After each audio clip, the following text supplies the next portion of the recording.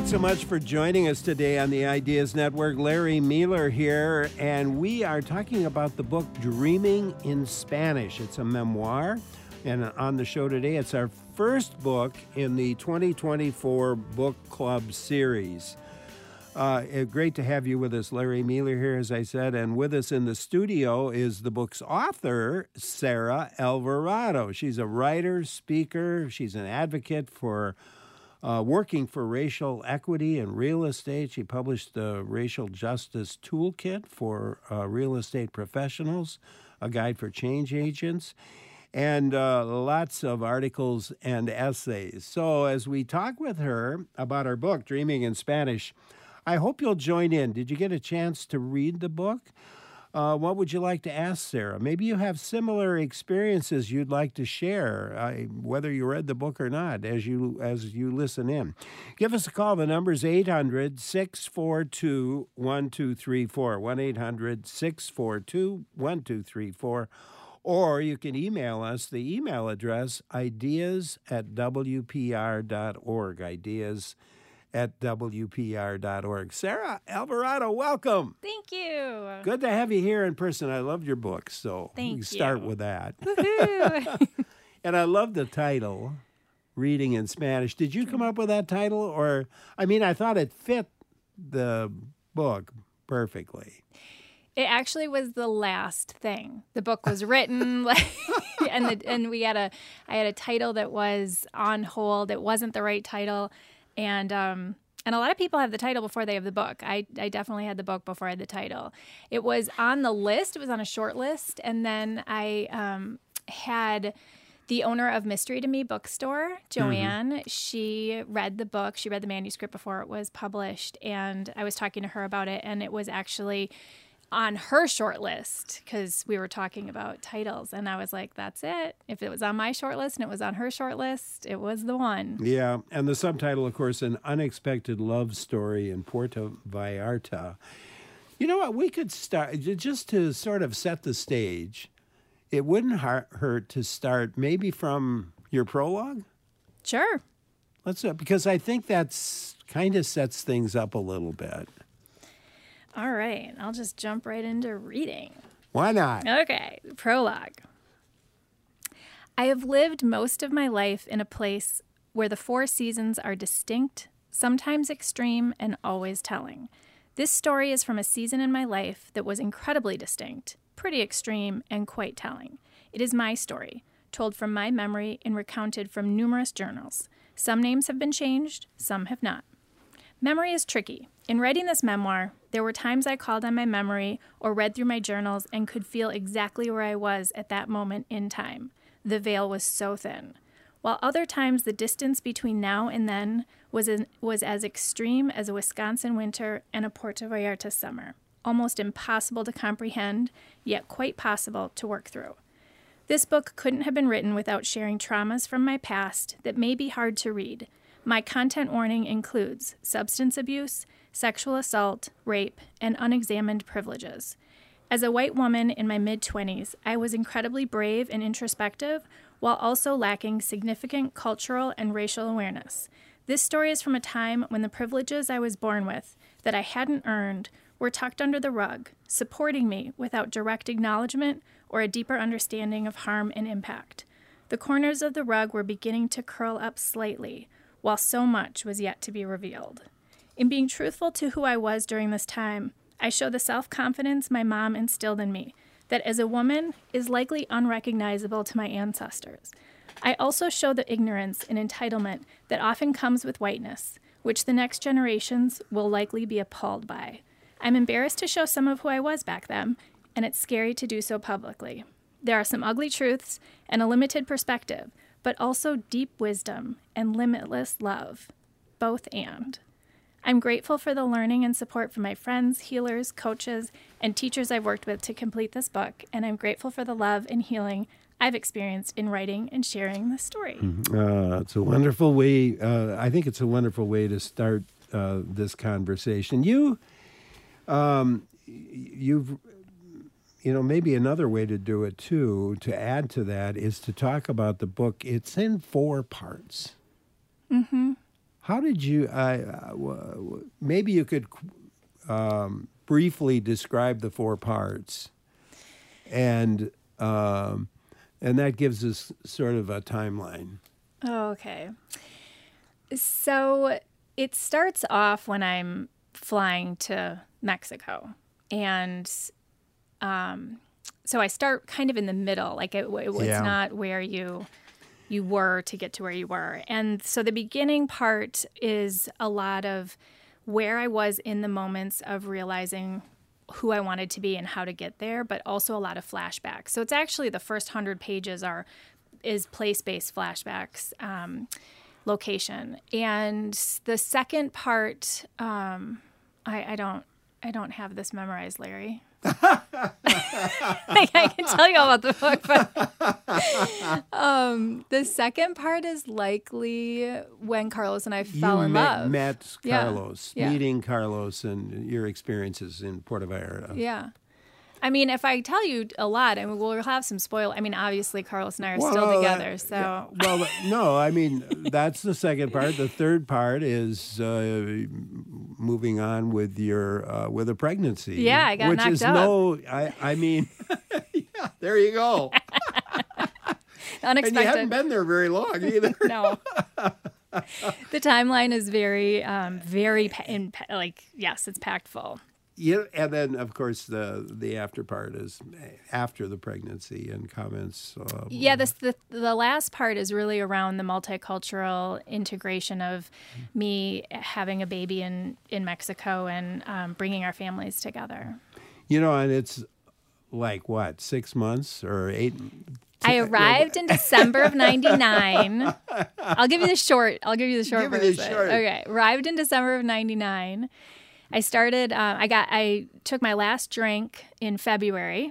Yeah. I had met Carlos in the end of January, so that was the pretty quick one.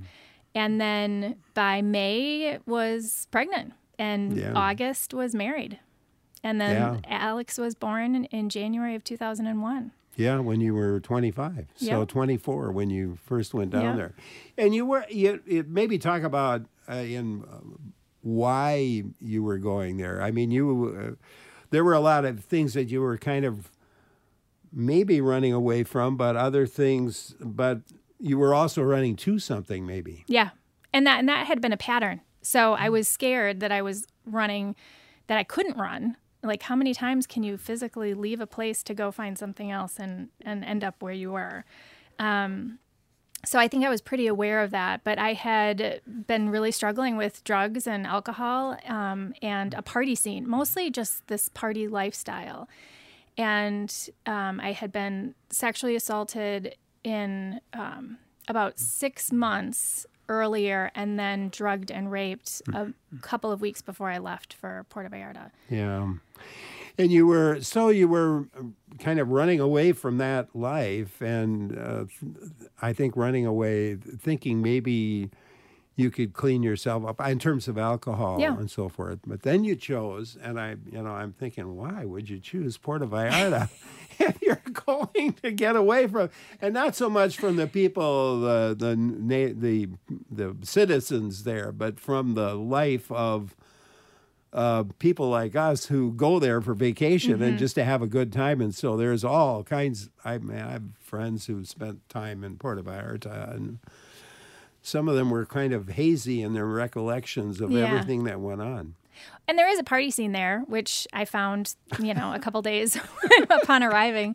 But there also was the ocean, and there was a country that I really wanted to learn about and know, and I wanted to dream in Spanish. And so there was a connection to the ocean and the land and the culture that was calling to me. And, there's party everywhere you go. Yeah, there is. If you're looking for it, you can find it. And you were a Spanish major. Yep.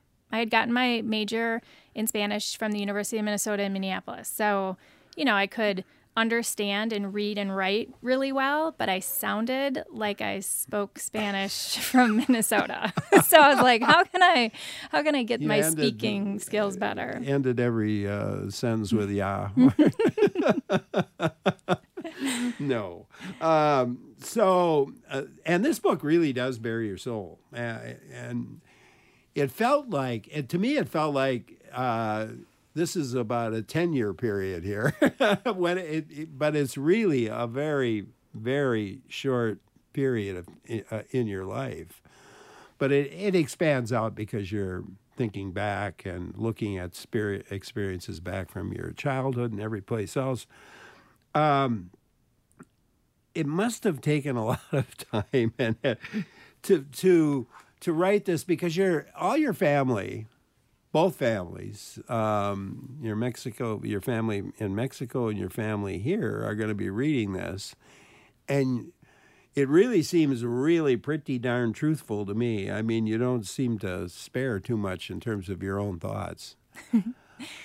I believe that shining a light on truth helps set us free. And I didn't really want to be defined by my trauma. I don't feel like I am.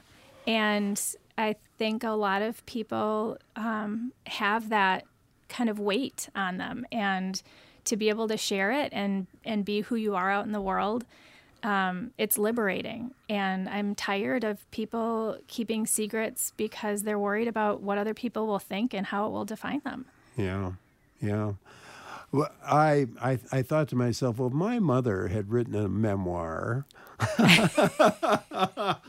I'm not sure with a story that you tell. Yeah. And your son Alex, how did he do?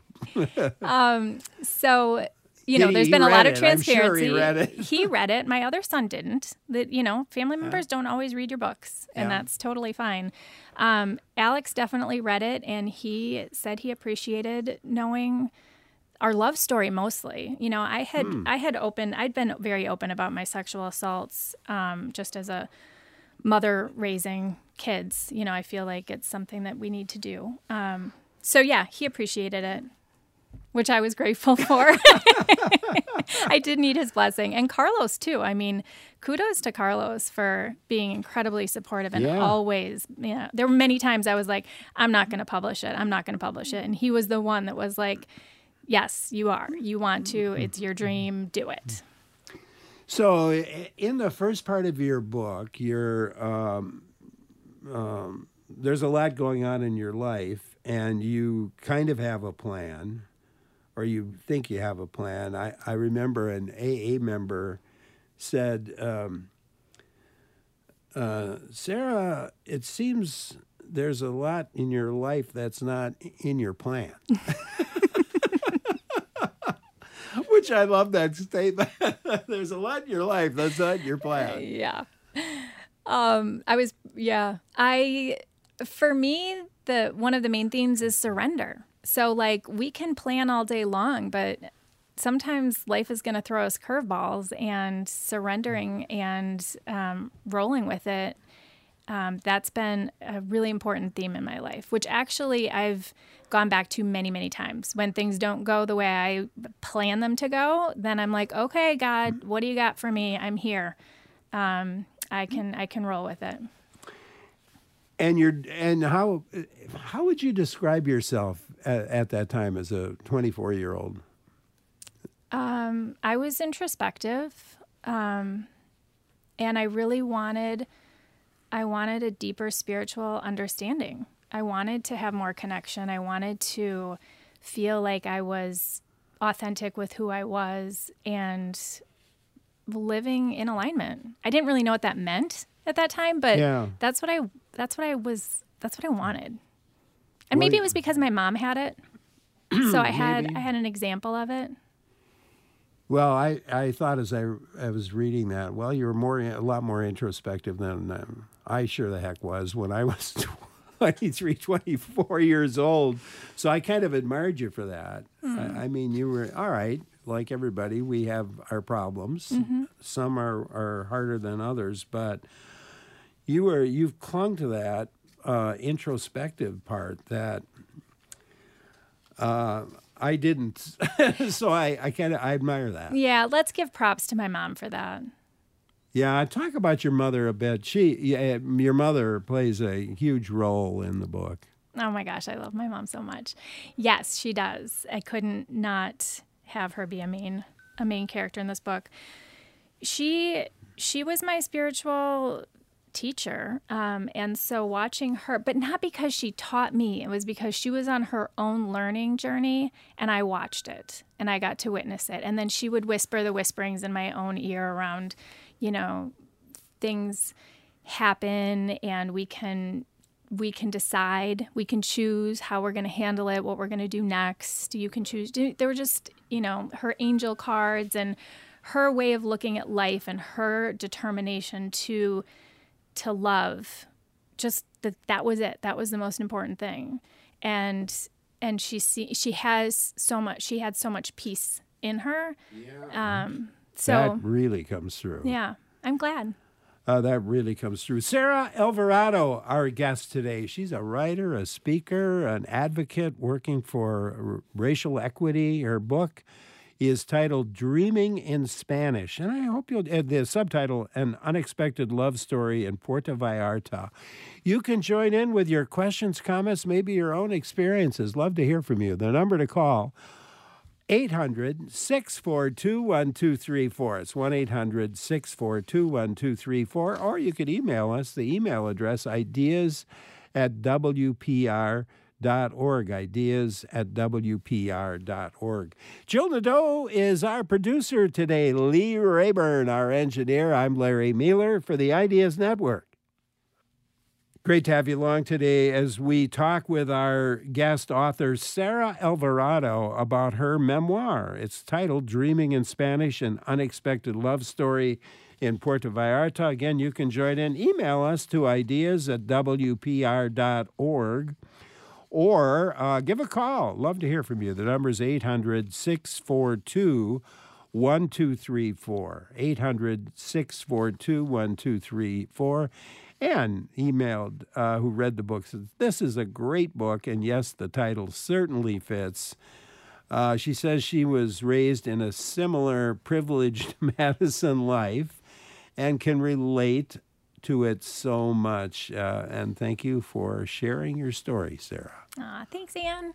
That is a very, very nice comment. And all right, so your parents were multimillionaires, but your family did, and my family too, we lived and live a privileged life. Yeah, I mean, privilege, there's a lot of ways to look at privilege, right? Yes. Like socioeconomic, education, safety. So a lot of the privileges I'm talking about are, the whiteness, understanding that, and we are not really taught to talk about or think about our privileges, at least back then, right, in the 80s. So I think being able to, that was actually one of the hardest parts writing the book, is I wanted to tell this story, but I couldn't tell it without really addressing who I was back then. So going through some of my journals, I was like, oh my God, Sarah, what? And I chose not to skip over them. I really wanted to find a way to incorporate, this is the real truth. This is who I was, not proud of it. And we can change when we learn to understand it. As I was reading it, I was trying to think of a memoir, and I'm thinking about those who are family members who are going to read it. And I said, well, she could have made a novel out of this. And then I thought, no, it's too far-fetched. There's too much that happens. People would say, this can't happen. Right. Seriously. So I'm glad you made it a memoir. Don in Iron River, your turn. Hi, Don. Thanks for calling. Say, I took Italian 4 semesters at the UW, and I like that title of the book, Dreaming in Spanish. When I started dreaming in Italian language, that's when I became very fluent. Yeah. Yeah. That's an indicator. That's when you know you really got it, when you're dreaming Spanish. It's like the ultimate dream when you're hoping to learn another language. Yeah. And is that when you, like for you, is that when you really feel like you had it? Yeah, I mean, you were pretty excited. You ran to tell Carlos, if I'm not mistaken. Yeah. Oh my gosh, I was totally excited. Yeah, I mean, it means that your brain is working differently, right? I mean, kids who grow up bilingual, they dream back and forth all the time, and it's like no big deal. But to learn a second language when you're older, it's a different ballgame. Yeah. Don, thanks for calling. Dreaming in Italian. There's your book, Don. Thanks a lot for calling. Appreciate it. Well, and just going back to Puerto Vallarta, you had no idea what you were going to do. I mean, how to earn a living. Yeah, I mean, I knew my options were very limited. So teaching English, which actually, when you get a degree in Spanish, you don't know anything about teaching English. So that was an interesting challenge.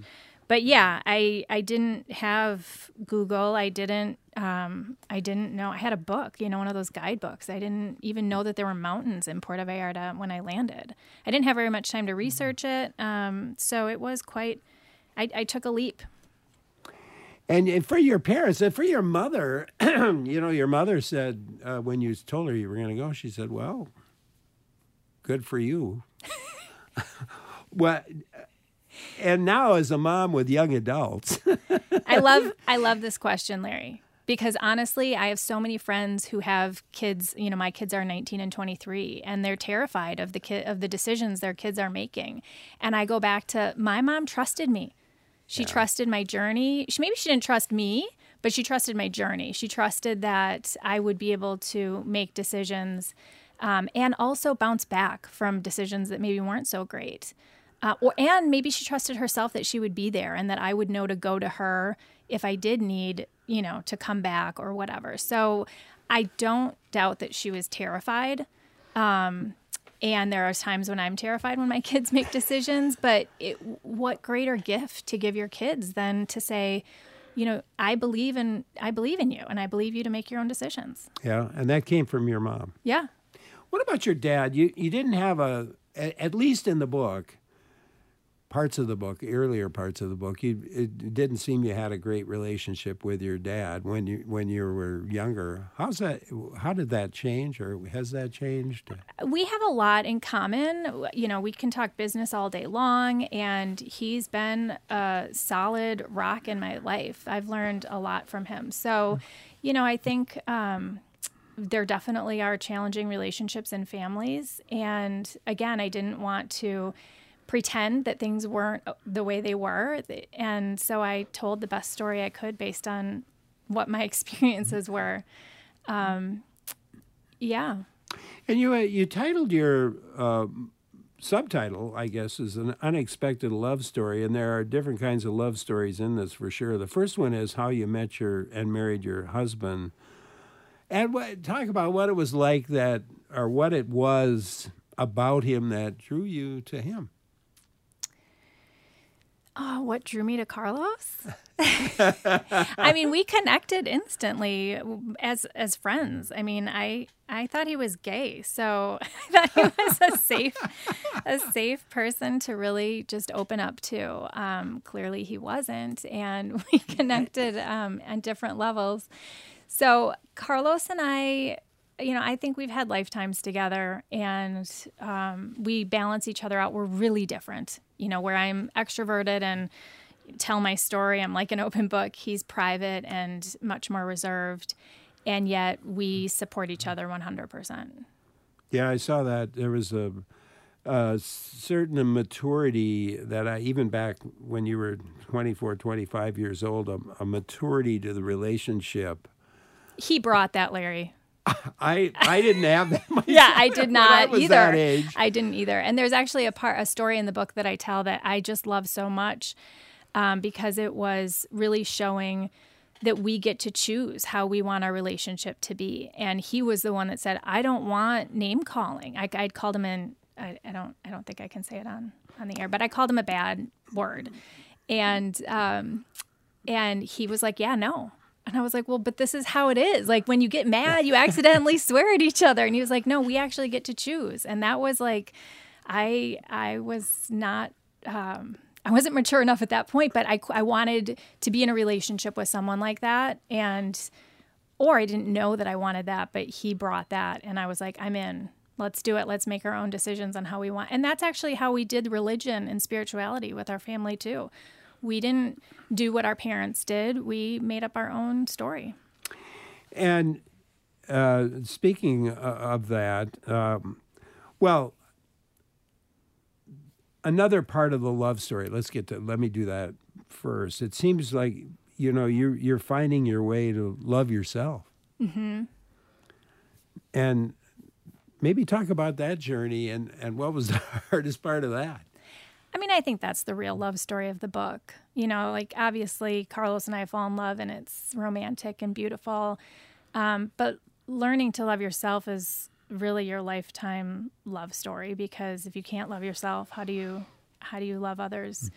And I didn't love myself because I was in such a destructive mode of life, and I would wake up hating what I had done the night before. And it was hard at that point in my life to differentiate my actions from who I was as a person.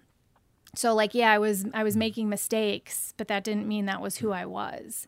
And learning to take care of myself, like self-love is the goal, but self-care is really where you prove to yourself how to love yourself. And that really meant I needed to quit drinking. Even though I didn't want to.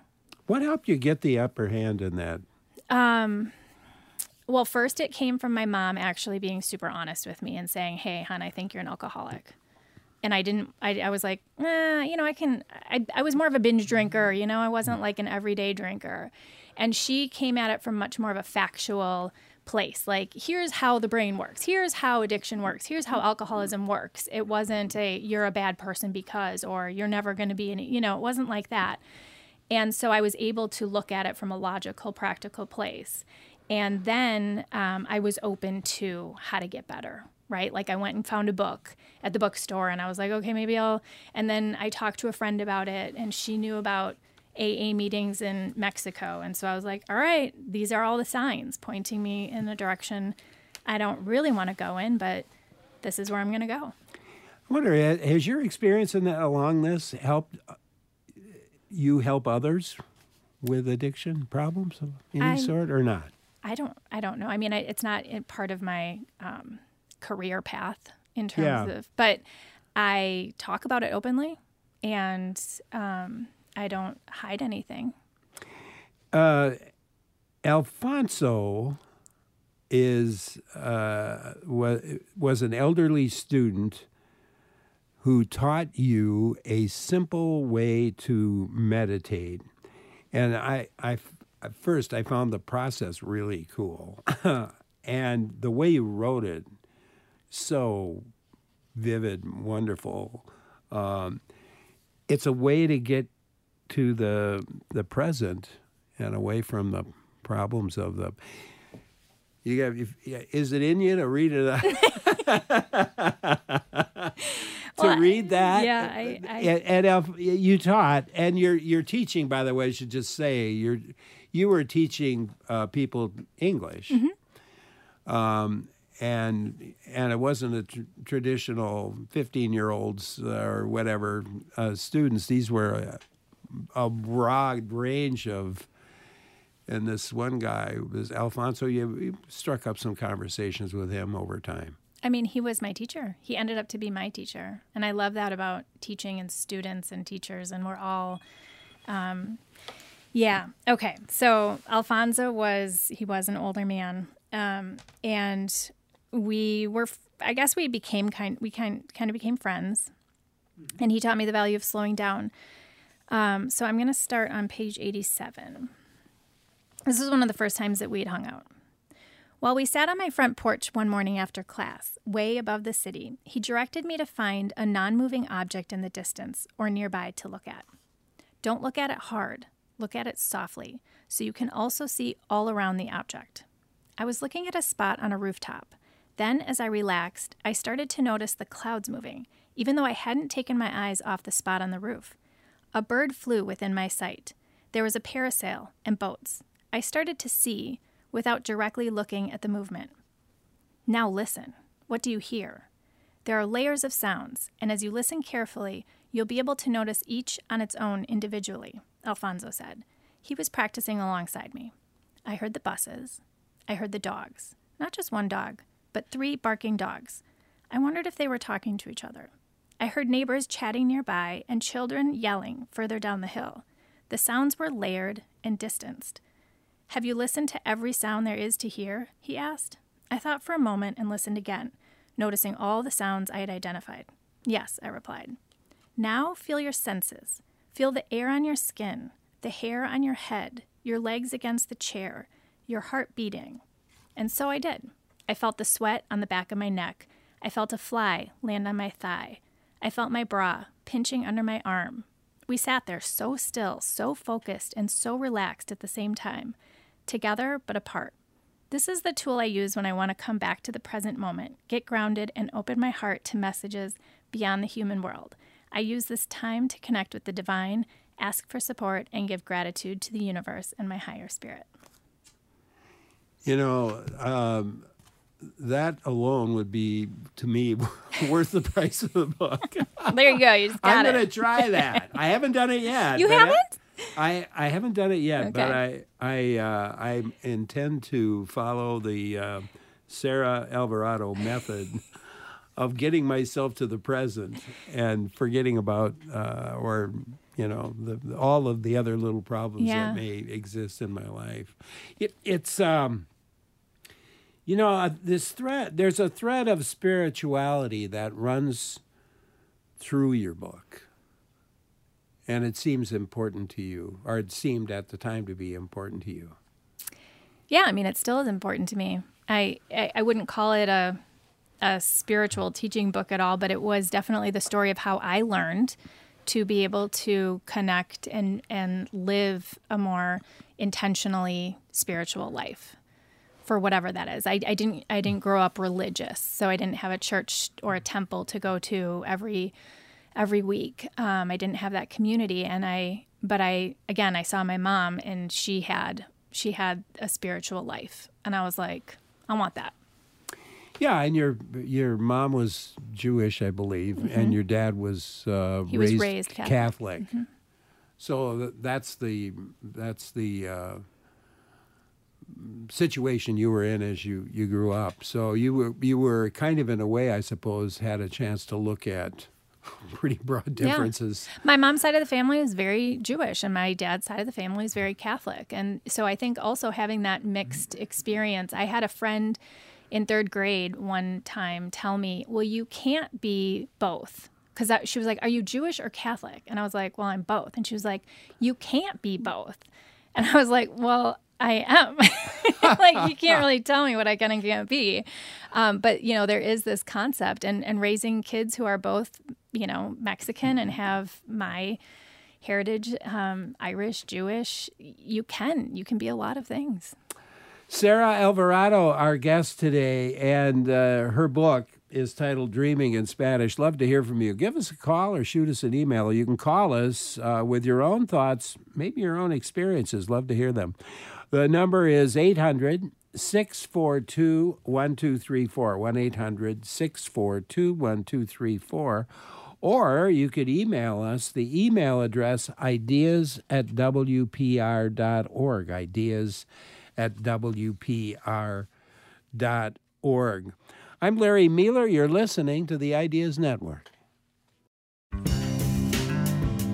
If you haven't had a chance to read Dreaming in Spanish yet, I hope you get that chance. Sarah Alvarado, our guest today, we're talking about. It's our first book club selection of the year, and it's really great to have her with us today. Number to call, 800-642-1234. Email to ideas@wpr.org. Let's go to the phones. Rochelle in Madison, thank you for calling. What's on your mind?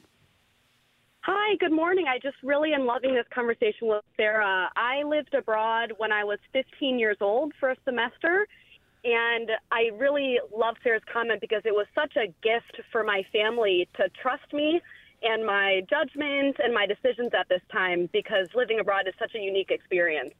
Yeah. Thank you very much for calling. Comment on that, Sarah? I mean, yeah, just in terms of how we're raising our kids, it's not normal to trust them. Like we're at like this concept of hierarchy and, well, I know what's best for you. And how do we know what's best for somebody? Thank you so much, Rochelle. I was thinking back because at about the same time you were in Puerto Vallarta, I was in Trinidad and Tobago, working on an agency for international development project, but I was a little older than I was older than 25 for sure, but it was quite an eye-opening experience to me. And when I came back, I started an exchange program with the University of the West Indies. And over the years, many hundreds of students have, some from Trinidad here in the fall term when it's still fairly warm, and our students going to Trinidad in the I mean, it's critical to open. How else do you open your mind and your heart to just see that, yes, we're all so different and so the same? Yeah. But I also, probably like Rochelle, we always had exit interviews with the folks, and even down the road a bit, I would check back in or learn, hear from the students who left, because they all had to take a class from me before they went. And 99 out of 100 would say, well, that was the best experience of my whole life. Yeah. Of my whole schooling. You're right. And it's terrifying. Like, you're so scared, and then it ends up to be the best thing. John in Mount Horeb, thank you for calling. What's on your mind? Yes. Well, I was just saying, interesting interview, probably interesting book. But there's just one thing that just kind of jarred me a bit, and that is the description of privilege, which is very much a part of this book, but describing it as white privilege. And there's a lot of whites and people of other races who aren't privileged, and mixing race in with a description of what's going on here is one of those things that kind of divides society needlessly. And so I was just saying, just think about that. Why labeling it as white privilege is a really important part of it, and maybe just leave the white part out and concentrate on privilege and the rest of an otherwise good story. And that's really my concern of just seeing an overused word out there. Well, John, thank you very much for calling. Sarah, interesting comment. What do you think? I mean, do we talk about socioeconomic privileges? I mean, what privilege, like if we're going to talking about privileges, why wouldn't we define what different kinds of privileges we're talking about? I mean, if I don't understand how I show up in a room based on the privilege of the color of my skin, then it's pretty unaware. Like it's like this colorblind concept is actually harmful. It's not that I'm dividing. It's that I can see that I'm treated differently when I walk into a doctor's appointment. And if I am understanding that, and then I can see how other people are treated differently, then I can step in and say, hey, why is this happening? It is needless. It doesn't need to happen. It is a construct. And yet not talking about it seems pretty harmful. Yeah. All right. John, thank you for calling. Let's go to Rich in Two Rivers. Hi, Rich. Yeah, hey, Larry. Yeah, I got kind of a question. I don't know if Sarah can answer it or not, but nobody's been around alcohol more than I have my whole life. I ended up growing up in New York. My dad owned a bar. My mother was from Scotland. Alcohol was just a common lifestyle, and it caused many problems in my life. And I always knew it was a problem, and I also knew that I needed to correct it someday or I would die from it, and which I did, and it wasn't that long ago. It was within a year. And my question is, because I kind of knew I had to do it, and all these years, 60 years. But my question is, how common is it to be able to give up without any help of the various agencies that can help you? And I don't feel tempted at all. In fact, I feel better in my life than I ever have. I mean, I did get help. I couldn't have done it without AA, actually. Well, I don't know. Maybe I could have. But at that point in my life, I needed other people. I needed tools that I didn't know that I did have. It was just shown to me what I had inside. But no, I needed AA to get clean. So that was my experience. I don't go to AA anymore. I actually do drink socially. I was sober for 10 years and I was in AA for 5 years. So my story is a little bit different. I think everybody's experience with alcoholism is different. And, but I am so grateful for finding, and for me, it was necessary to find AA meetings in English because I was learning Spanish. And so that I needed to really deepen into within my native language. So that was my experience. And within that particular group, there were some expats, and actually most of them. Most of them were expats. Oh, right? I was 24, 25, and the majority, like everyone there, was older white people from the United States and Canada who were in those rooms, who were living there, 6 months out of the year. And they had like 20, 30 years of sobriety. And I was like 2 days. So I was like, I cannot comprehend the barrier. Like, it just seemed so far from what was possible. Rich, thank you so much for calling. Let's take another call. Lyric in Blanchardville, thank you for calling. Larry, you're always so good with your interviews, and this is one of the most exciting interviews I've heard. My daughter's a librarian near Boulder, Colorado.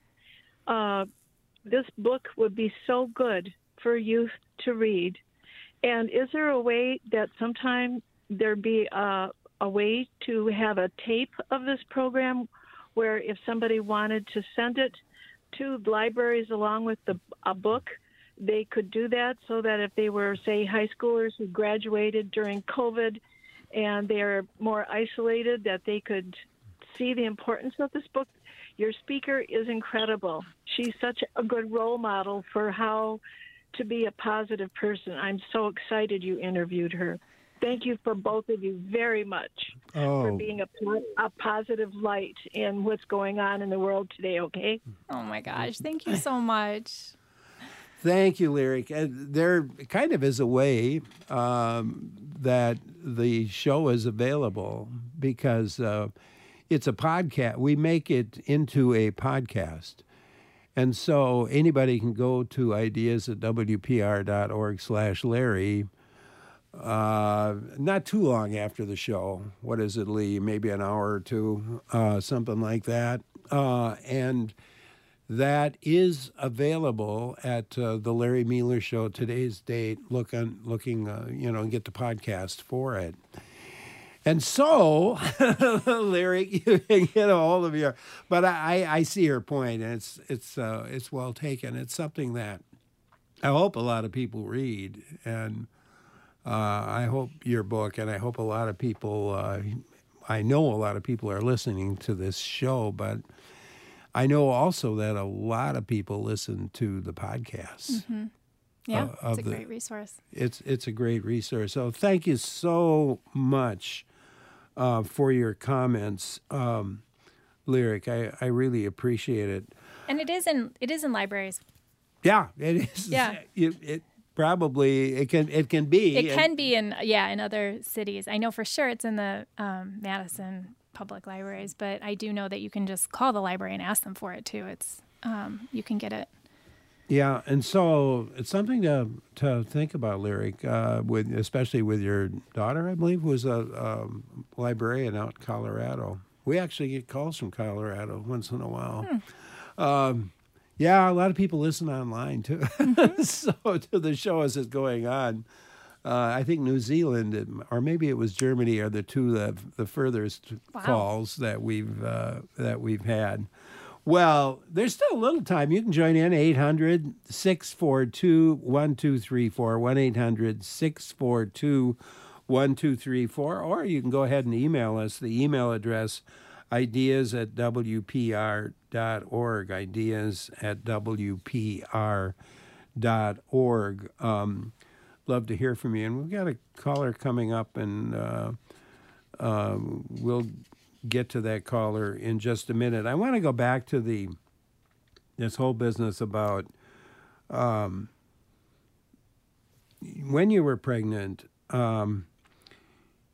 you saw things differently when you found out you were pregnant. You found out things, you saw things differently. And others didn't know the change in your life. Well, yeah. I mean, it's kind of one of those things where you find out this thing that changes everything, right? Like I was in denial. Carlos was certain I was pregnant. I was like, I am not. And so then when I finally found out that I was, walking around, it was fascinating just to be like, everyone who didn't know, and nobody knew because I hadn't told anyone, was going on with their life, and they were treating me the same, and yet my whole life was changing. And it gives perspective too when I walk around. Yeah, I don't know what people are dealing with. I don't know what they just found out that morning. My mom taught me to do that with drivers. Like when a driver cuts me off, instead of getting mad, I'm like, oh my gosh, what if they're rushing to the hospital because they just got a phone call? I get super compassionate instead of angry because you just don't know what's going on for people. And that was one of those times where it was happening to me, and I got to experience it on the other side. And you would look at people, you'd look at their faces and try to find the power in those faces? Oh, yes. Yeah. Just the power of connection when I was feeling lonely and isolated, instead of feeling bad for myself or in my own fear. And I was terrified, literally. I was like, what am I doing? I'm living in Mexico. I'm teaching English. I don't have insurance. I'm living in a studio apartment. I didn't even have a TV. How was I going to get a crib? And I just couldn't comprehend. I was not feeling like I could do motherhood. And then I would connect with someone on the bus. That's what I called them, love bursts. And I would look at someone and I would just imagine the people that loved them, and then that they had a world that was beautiful. And it kind of reminded me that I'm not alone. I'm not, It's not just about me. There's a whole world out there, and there's a lot of love. Kind of a cool way to look at it. Ben in Madison, will give you a chance. Hi, Ben. Hi. I really appreciate the show. I've been in recovery for a long time, and I suffered with mental illness, depression, which also got me into recovery at the time, and I was a religious person. And I have found healing through recovery, which doesn't involve this spirituality aspect. So there have been callers that have called in kind of bent on the, on the spiritual nature, but I find psychology as well as the founders of AA made it clear that they recognized that there were atheists and agnostics in AA, and they never wanted to provide a barrier or a a separate class of people in recovery, like holding people to a bar that you needed to be spiritual or religious. So there may be some people that just don't know that. So there are many of us in recovery that are simply agnostic or atheists that get a great benefit from recovery. Ben, thank you so much for calling. And Sarah, I'm sure you have a comment. I mean, yeah, absolutely. And I actually... it's not all about God. And sometimes I feel like I use the word God too much in the book. That might throw people off, because nowadays I use universe and energy more, but back then that's the word I used. So I wanted to be true to that. But no, there's a lot of ways to get help for recovery, and AA is not the only way either. Yes, AA is open to a lot of different people. The book Quit Like a Woman by Holly Whitaker, super powerful book, and just turns things around when we look at who we're serving and how we're lifting people up. So I just encourage people, if you are struggling at all, there are so many people who want to talk about it, who want to help, who are open, and it's on your timeline, and this is your story too, but there are people out there who want to share their stories to help. What are you most proud of when thinking about this time in your life? I'm so proud of the fact that I was able to shift my thought process about how I thought my life was going to be, and be open to what my life was becoming, and not try to hold on to my idea of this isn't the way it's supposed to be. And the minute I had that thought, I was able to be like, but I don't know what's meant for me. And so like, how can I be open? That's what I'm most proud of, because that takes me through any situation in my life. Well, I tell you what, you have written a wonderful book. Thank you, Larry. And I hope lots of people, and a lot of people probably have already read the book, but I hope many more thousands read it. Thank you so much, Sarah, for being with us today. It's a real pleasure to talk with you and about your life, and I hope we can talk again down the road. Thank you. Thank you so much. Sarah Alvarado is the author of this memoir. It's titled Dreaming in Spanish, an unexpected love story in Puerto Vallarta. It was so great to have her with us today. And believe me, we did not get through everything that was in the book. And so if you think you've heard it all now, you've not. Okay? And if you thought we were going to be talking about how to move to a different country, we're not. We're going to be there's a little problem. We're going to be taking an open line, and we'll be getting your thoughts about what other programs, maybe other books, maybe other topics. I'm Larry Mueller. You're listening to the Ideas Network. We'll be back right after the news.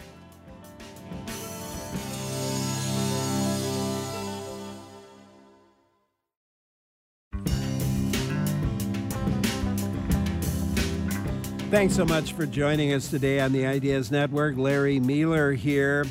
Well, we had planned to have a segment next on moving and living in a different country.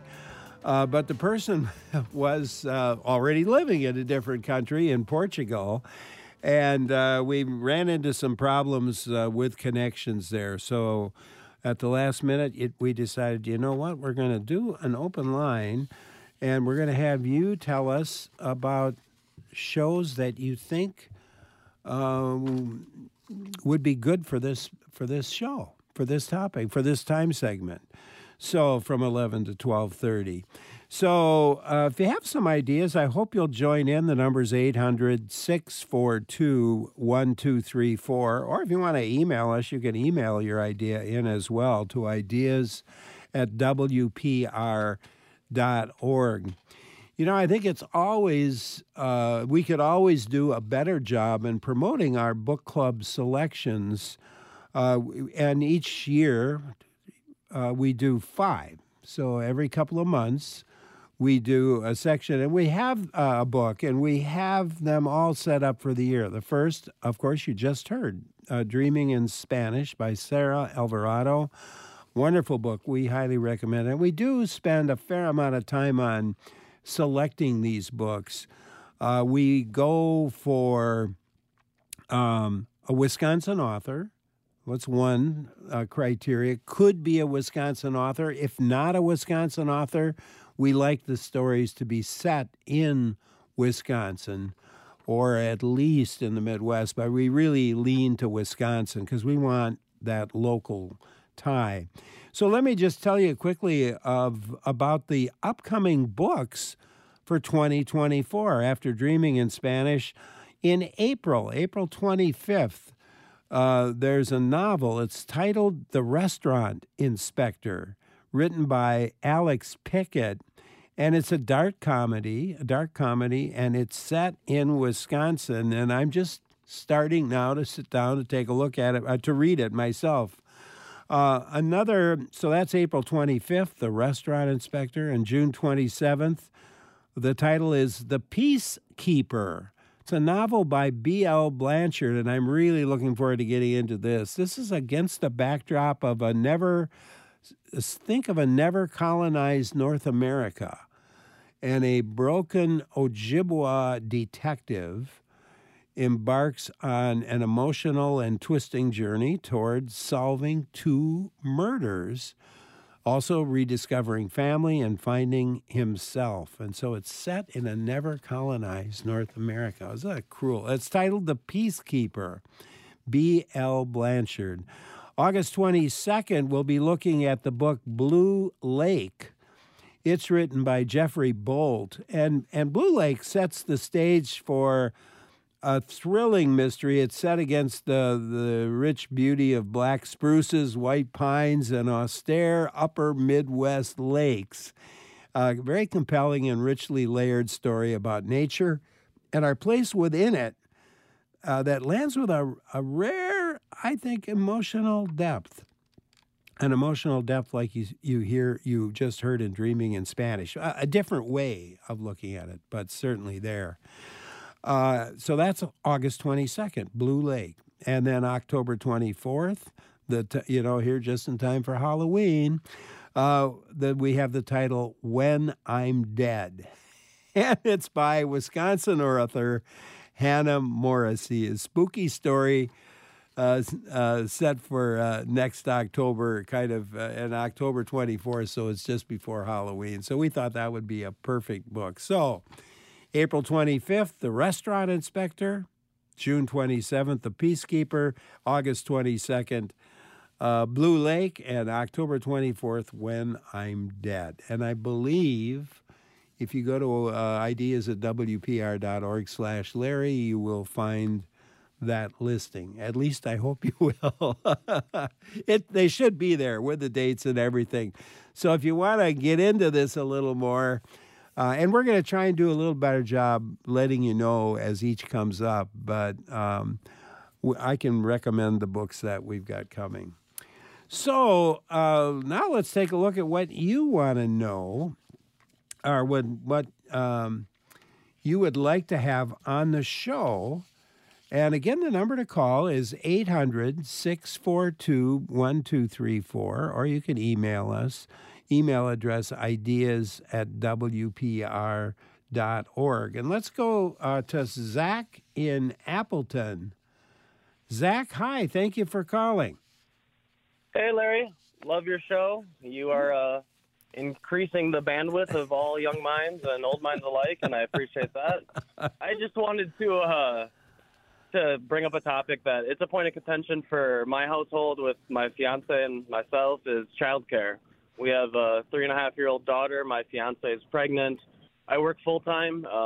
She, unfortunately, is working full-time as well, remotely, thankfully. But relying on your parents, sometimes that option isn't there, or it comes with some additional issues or concerns that you weren't aware of. But any tips of places to go for childcare, affordable options, any grants or subsidies that are offered, and what else we can do to help the workforce, the younger workforce, continue to provide for the economy while taking care of their children. And I'll take my answer offline. Thank you. Yeah, thanks, Zach, very much for that. Childcare, that's something, and I was trying to think about when we have last done a show on childcare, and it's been a long time. So, and it's certainly on a lot of people's minds right now. So we have noted that, and we will take it to heart. Thank you. Helen in Wisconsin, your turn. I would like a program on geothermal for heating your home in Wisconsin, if there's contractors, and what the costs are and the probabilities of it being successful, where you drill straight down into the ground to get your heat and bring it back up. As a matter of fact, yeah, and it's come up from time to time, and I can tell you that I have my own home is a geothermal. And I did it the way you're talking about now. There are 4 180-foot holes sunk in the driveway of my house that brings up that 55-degree air. But and that system is probably 12 years old, 10, 12 years old right now, and we put that in when we moved into the place. And there are issues with it. There are some issues with it. It has to be installed properly, and and at the same time, there are new systems that or revised systems that may even work better, and there's even some potential funding opportunities for it. So, Helen, I can promise you we will do a show on geothermal. Thank you very much for that suggestion. Let's see. Again, you can join in. Number to call, 800-642-1234. Email to ideas@wpr.org. Jane in Manitowoc, we'll go to you. Hi, Jane. Hello, Larry. Thank you so much for all the wonderful shows you've done over the years. Thank you very much. You're very welcome. I would love to have some WPR shows on VA benefits. And I was a county veteran service officer, accredited nationally for 12 years. And I also teach now as a volunteer online now that I'm retired. And VA's own data shows that less than 25% of our surviving dependents, meaning widows and such, are receiving the benefits they're eligible for because they simply don't know they exist. And yet VA does nothing to advertise. Well, I tell you what, I'm all for a show on that, Jane. It's and maybe if you have some ideas about maybe you have some suggested some people that you think might be good for the show. Maybe rather than even saying those names, or maybe you want to think about it for a bit. Shoot me an email or shoot the program an email. And for me, it's just meiller@wisc.edu. But if you send an email to the station and put it for my attention or Jill Nadeau's attention, if you have some suggestions. Otherwise, we certainly can look up ideas for guests, but I think that's a really good point you raise. And we'll follow up. Thank you. Let's go to Cheryl in Berlin. Hi, Cheryl. Thanks for calling. Hi. Yeah, my husband had a very severe stroke 4 months ago, and I would really appreciate a show on what causes different types of strokes and caring for a person after he's had a stroke. Boy, you know what? I think that's another. I mean, these are all good topics for sure. And stroke has come up on the show, and I think it's in those kinds of situations. Sometimes it's good to have a doctor on who deals with strokes, but at the same time, having someone who is sort of on the social side of recovery. And having two at the same time, and I know in the past there's been I don't even remember when it was last on. It's been a few years where we had a pair on like that, and it turned out to be a very illuminating discussion. So, Cheryl, we'll look back into that, and we will see what we can come up with. My own father had a stroke, and it was a hard time getting through that. I had a friend who had a stroke a couple of years back, and the outcomes and getting through the social part of it can be difficult, to say the least. So we'll look into it, Cheryl. Thank you. Ann in Sturgeon Bay, your turn. Hi, Ann. Hi, Larry. I think it'd be interesting to hear about any research that's been done on the effects of screen time on young children, their social development, language development, and in later years, their reading ability. I know Wisconsin is looking at statewide reading curriculum right now, but I haven't heard any talk about putting our young children on a screen and that effect. Yeah. And of course, a lot of them were, nowadays, so many kids have their own screens, their own phones, even at a very young age. And of course, the screen time, thinking back to 2020 and 2021 and even 2022, is kind of forced on the education side even to look at more screens. Even when they're not looking at their own personal screens, they may be taking classes that way. So a good topic and one we can follow up on. Thank you. Let me turn to Sheila in La Crosse next. Hi, Sheila. Hi. I was wondering if you could do a program on the needs for high-functioning autistic adults and perhaps housing and services and the maybe unique mental health care needs they might have. We can indeed. Sheila, thank you so much for that question. And high functioning adults. There's a television show that's produced in France. It's called Astride. That's the title, and I've watched the 3 seasons of it, and I'm eagerly awaiting the 4th. And it has to do with a woman whose name is Astride, or Astrid, we might say. It's in French, so it's subtitles if you don't know French, but it's very compelling. She is a highly functioning autistic who happens to work in the criminal records division in Paris, and because of her special abilities, which many autistic people have, she is, because she knows the records so well, she is able to help put together solutions for murders that occur in Paris. Anyway, that's just an aside, but I wanted to put in that plug for Astride. And the nice part about it is that there are many autistic folks in the film, in the series, and so you learn a lot about various types of autism, and while you're also getting kind of an exciting story about the solution to murders. It's kind of a strange thing, but well, we won't talk about Astride on the show, but we can get somebody to talk about those services and about understanding autistic adults better. Thank you. Gianni in Montello, thank you for calling. Yes, good afternoon, Larry. Hey, listen, I would like to hear a show on the status and potential vulnerability of our power grid here in the United States.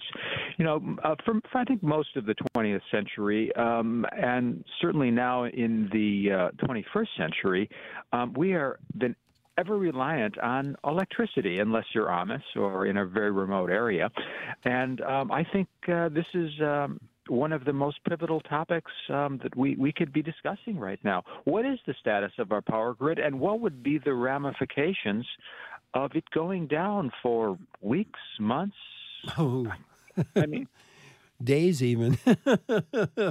Well, even days are a problem, right? But, you know, Ted Koppel wrote a book about, I think it was 10 years ago, Lights Out, and he painted a very dismal picture going forward because of the power grid and its reliance on foreign components. They're not manufactured here anymore. Gianni, thank you so much for that. We'll look into that as well, and it's obviously it's an important issue for all of us in this country and other countries as well. So certainly worth a look for sure. Thank you. Jesse in La Crosse, what's on your mind? Hey, Larry. I've been a long-time listener, and, on Chapter a Day about 8 years back, I heard a book called The Heart of Things by John Hildebrand, a Wisconsin author. Yeah. And I just fell in love with all of his works. So I was wondering if you'd be able to have him on the show to do an interview sometime. I have had John on the show for some interviews, but and he's such a thoughtful speaker and a very thoughtful writer, but also a very thoughtful speaker. And he's always on my list. If John gets a new book out, we typically, unless one of the other shows happens to see it first and steals it away from us, we have him on. So I can promise you, John's next book, we'll have him on the show. Thank you very much. Sue emailed to suggest a show about a way for a college student to get financial help other than just loans. When the FAFSA says the parents' income disqualifies them for grants, but they don't help their child with college expenses, summer jobs just don't cover enough. So the parents they have enough income maybe to live, but not enough to qualify them, the student, for grants. And so FAFSA, we can look at FAFSA, we can look at loans, and certainly I have a daughter now who's a junior in college, so I know all about that. I had some I had some luck along the way for me that helped, which I will divulge during that discussion when we get this going. Thank you. Amy in Milwaukee emailed to ask for a show about what happens to the cars when they're donated to WPR. And I think, I am not completely sure. I think Lee Rayburn usually takes them and sells them. No, no, he doesn't. You know what?